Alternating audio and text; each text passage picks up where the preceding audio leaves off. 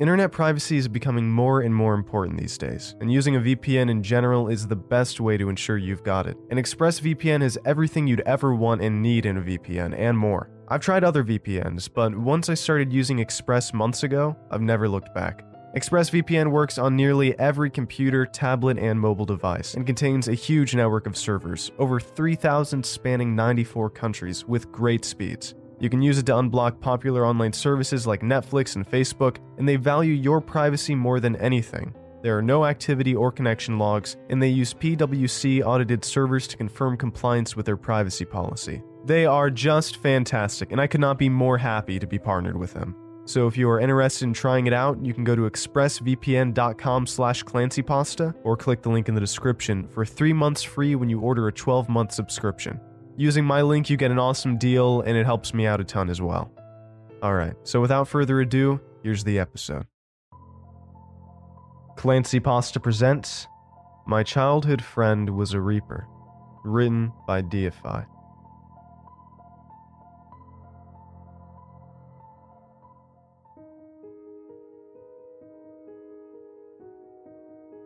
I've kept something to myself nearly my entire life.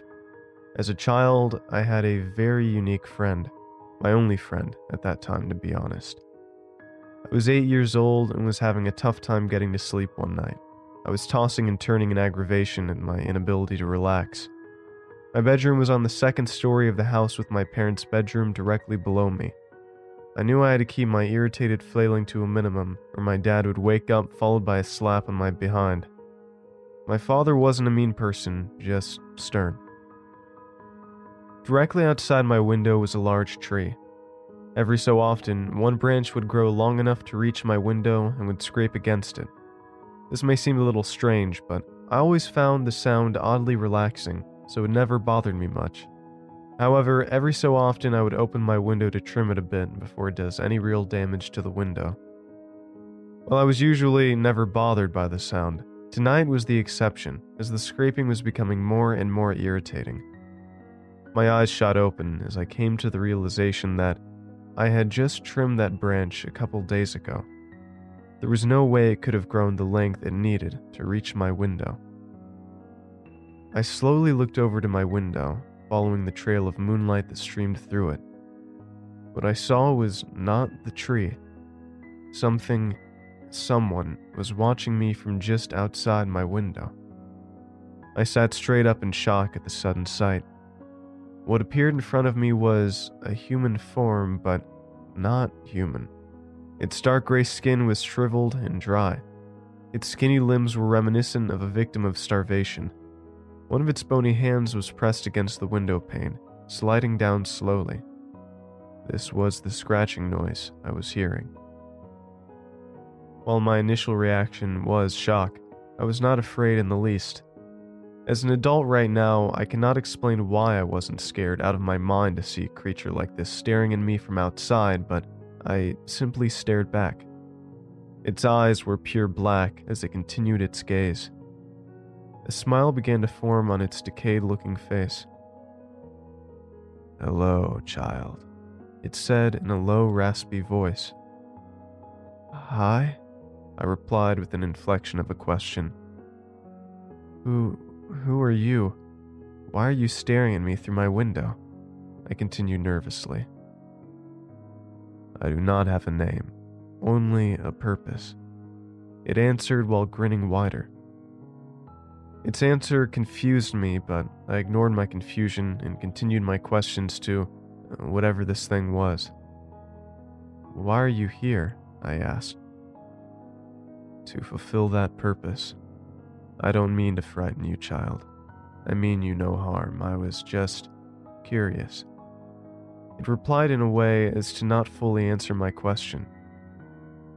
"How can I hear you through the glass? What are you?" I asked as I lifted myself off my bed. "I don't know what I am, just what I am meant to do," it said while tilting his head to the side. "You're the first of your kind to see me. This intrigues me," it continued.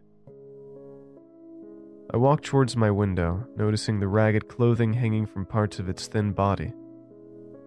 Are you floating? I quickly asked as I looked down to the ground from my window. It smiled and let out a small laugh. It was seemingly amused by my interest in my childhood wonder. I like you, it said while continuing to grin at me. More and more questions popped in my head. As I opened my mouth to ask another, it put its shriveled hand up to stop me. I must go now, young one. I have much to do, but may I have your permission to visit you again? It asked while slowly hovering away. Yes, please, I said excitedly. It didn't speak again and simply vanished around the corner of my house. I was transfixed while watching it float away. I didn't sleep a wink that night, as my adrenaline and thoughts of what had just occurred made sure of that. Once morning arrived, I made my way down to the kitchen for a bowl of cereal. As I ate my breakfast at the kitchen table, I heard a siren in the distance. Finding nothing out of the ordinary, I continued while reading the kitty jokes on the back of the cereal box. The wailing from the siren became louder and louder. I jumped up in excitement as I realized it was passing through my neighborhood. I ran to the front room window and peered through my blinds. After a few seconds, I spotted an ambulance coming down the road. I smiled in delight as, a child my age, I don't get to see things like this too often. I wish I hadn't. My smile turned to a look of confusion as the ambulance pulled in front of my driveway. Stomping sounds were heard as my mother rushed down the stairs to run outside. I saw her frantically plead with the medics, pointing to our house. A terrible feeling went through me as I began to realize my father was still upstairs. I began to walk towards the stairs when the EMTs busted through the door, making their way in. I watched in horror as they carried my father out on a stretcher. He passed away in his sleep of a heart attack. He wasn't discovered until the morning by my mother. That day, my mother and I spent the whole day together, crying. My father was gone. I slept in my mother's room that night, not wanting to be alone. The events of that day put my new friend out of my mind. The next day, my mother asked me to take the rest of the week off from school, which, as an 8-year-old, I had zero issues with. I decided to sleep in my own room from here on out. It wasn't long after I had fallen asleep, I heard a familiar scratching on my window. I came out of my grogginess slowly and looked towards the window. My friend was back, with its palm flat against the window. "Oh, hello," I said while rubbing my eyes. "I came to visit you last night, but you were in your mother's room. Do you often do that?" it said, sounding as interested in me as I was in it. "No, I'm a big boy," I said with aggression. It tilted its head in confusion as I slowly looked towards the ground and began crying. My dad died last night. Neither of us wanted to be alone," I said slightly under my breath. It straightened its head up. If it had eyebrows, it would have been curled. "Does the death of another hurt you?" it inquired in a confused tone. "He was my father," I yelled back. I immediately covered my mouth, knowing my mother could have heard me. My sudden outburst startled my friend as it jolted back in my reaction. I'm sorry. I didn't mean to yell," I softly said after a few seconds of silence. "I believe I understand, child," it said, trying to offer its condolences. "All people must move on when it's their time. Yesterday was your father's time." I could tell its cold words were an attempt to comfort me. I slowly looked back up to it. "Move on to where?" I asked with tears welled in my eyes. I don't know where. That's not for me to know. There is a void in which all souls move to when they die, but I do not know what's on the other side. nor intend to know. It replied, trying to explain the best it could. How do you know that? I asked in a confrontational tone. Because, young one, it is my job to bring them there, it said in a more confident tone. I raised my eyebrow in confusion as I looked into its black eyes. My dozens upon dozens of questions from the previous night had narrowed down to one. Did you take my father there the other night? I asked. Several seconds went by as it pondered its reply. Yes, it stated simply. That's why I was here. It was his time, and I was here to collect him. I'm often curious about your kind, which is why I was looking into your room. I was not anticipating that you could see me, though. None do.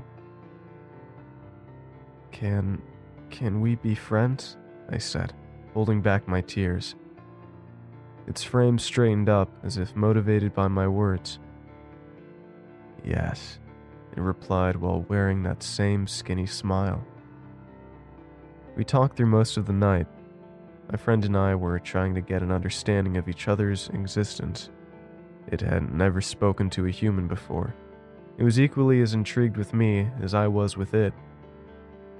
Monday morning, I decided to go back to school. At the soonest I could, I made my way to the library. I wanted to see if there had been any recorded document similar to what I was experiencing. I didn't know where to look, so I asked a librarian. Excuse me, do you have any books on... I nervously looked away, suddenly embarrassed by my question. People that, take people's souls when they die? You mean like the Grim Reaper? She said with an amused smile. I shrugged my shoulders in confusion. She led me to a section with several books involving this Grim Reaper. I skimmed through them all, trying to dig up any info I could. The pictures in the books of what the Grim Reaper looked nothing like my friend. This iteration was more of a skeleton clothed in robes.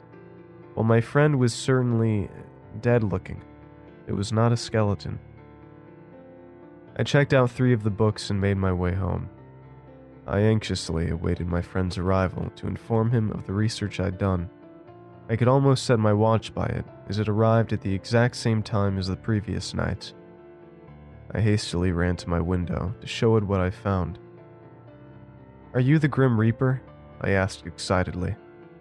After a look of confusion and a brief pause, it replied, I do not know this Grim Reaper you mention. This is the first I've heard of such a thing.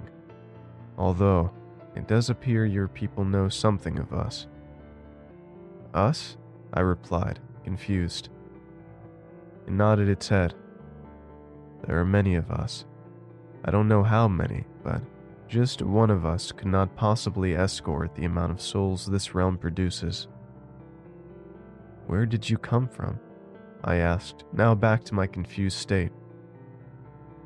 I don't know. I've always been here. I don't remember a time when I didn't exist. It replied, tilting its head once again. Why do you take souls? Do you get paid? I asked innocently. It let out a laugh, seemingly amused by my questions. I too laughed with a grin at my own question.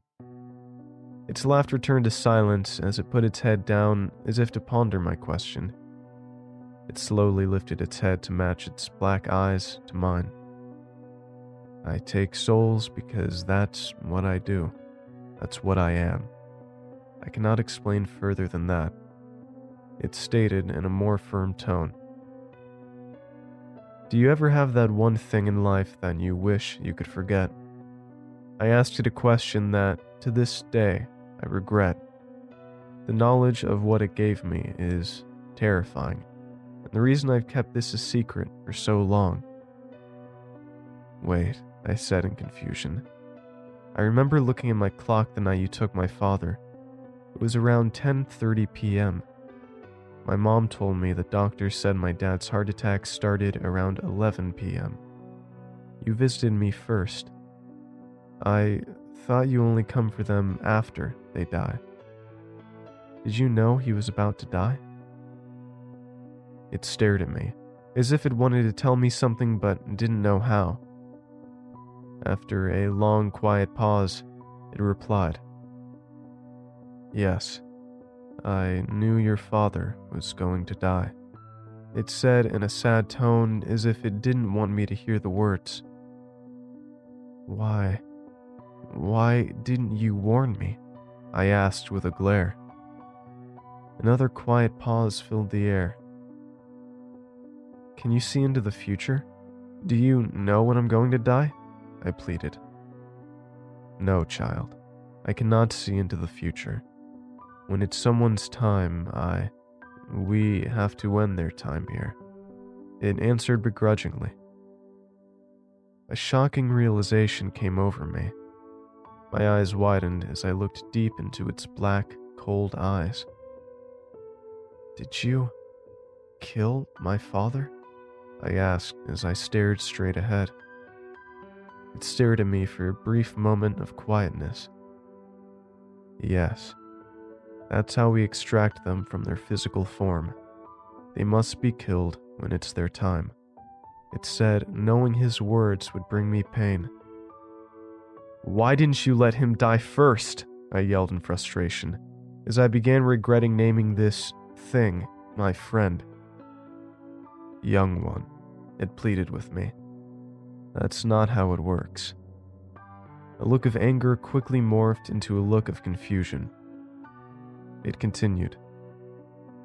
"When left alone, humans are inherently immortal. They cannot die on their own. Their bodies will shrivel and weaken. They will only know pain and suffering as their own form betrays them.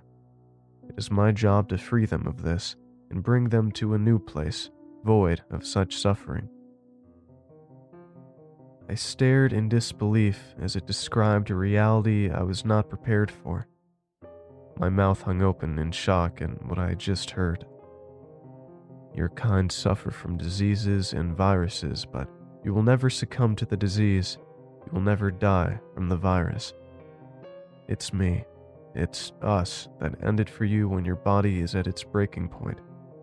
Your father's heart attack would not have killed him, but his body would never have recovered. It was his time." It continued to explain as I plopped on the floor at the sudden realization. My friend and I, continued to remain friends through my adulthood. I lived my entire life with this knowledge, and it's been nothing less than torture. I don't blame my friend, though. I did not know what kind of pain I would endure. The term ignorance is bliss couldn't have more meaning for me. I am writing this from my hospital bed. I can feel the cancer inside my body has reached the point of no return. It is soon also my time. I wonder, will my friend be here to meet me one last time?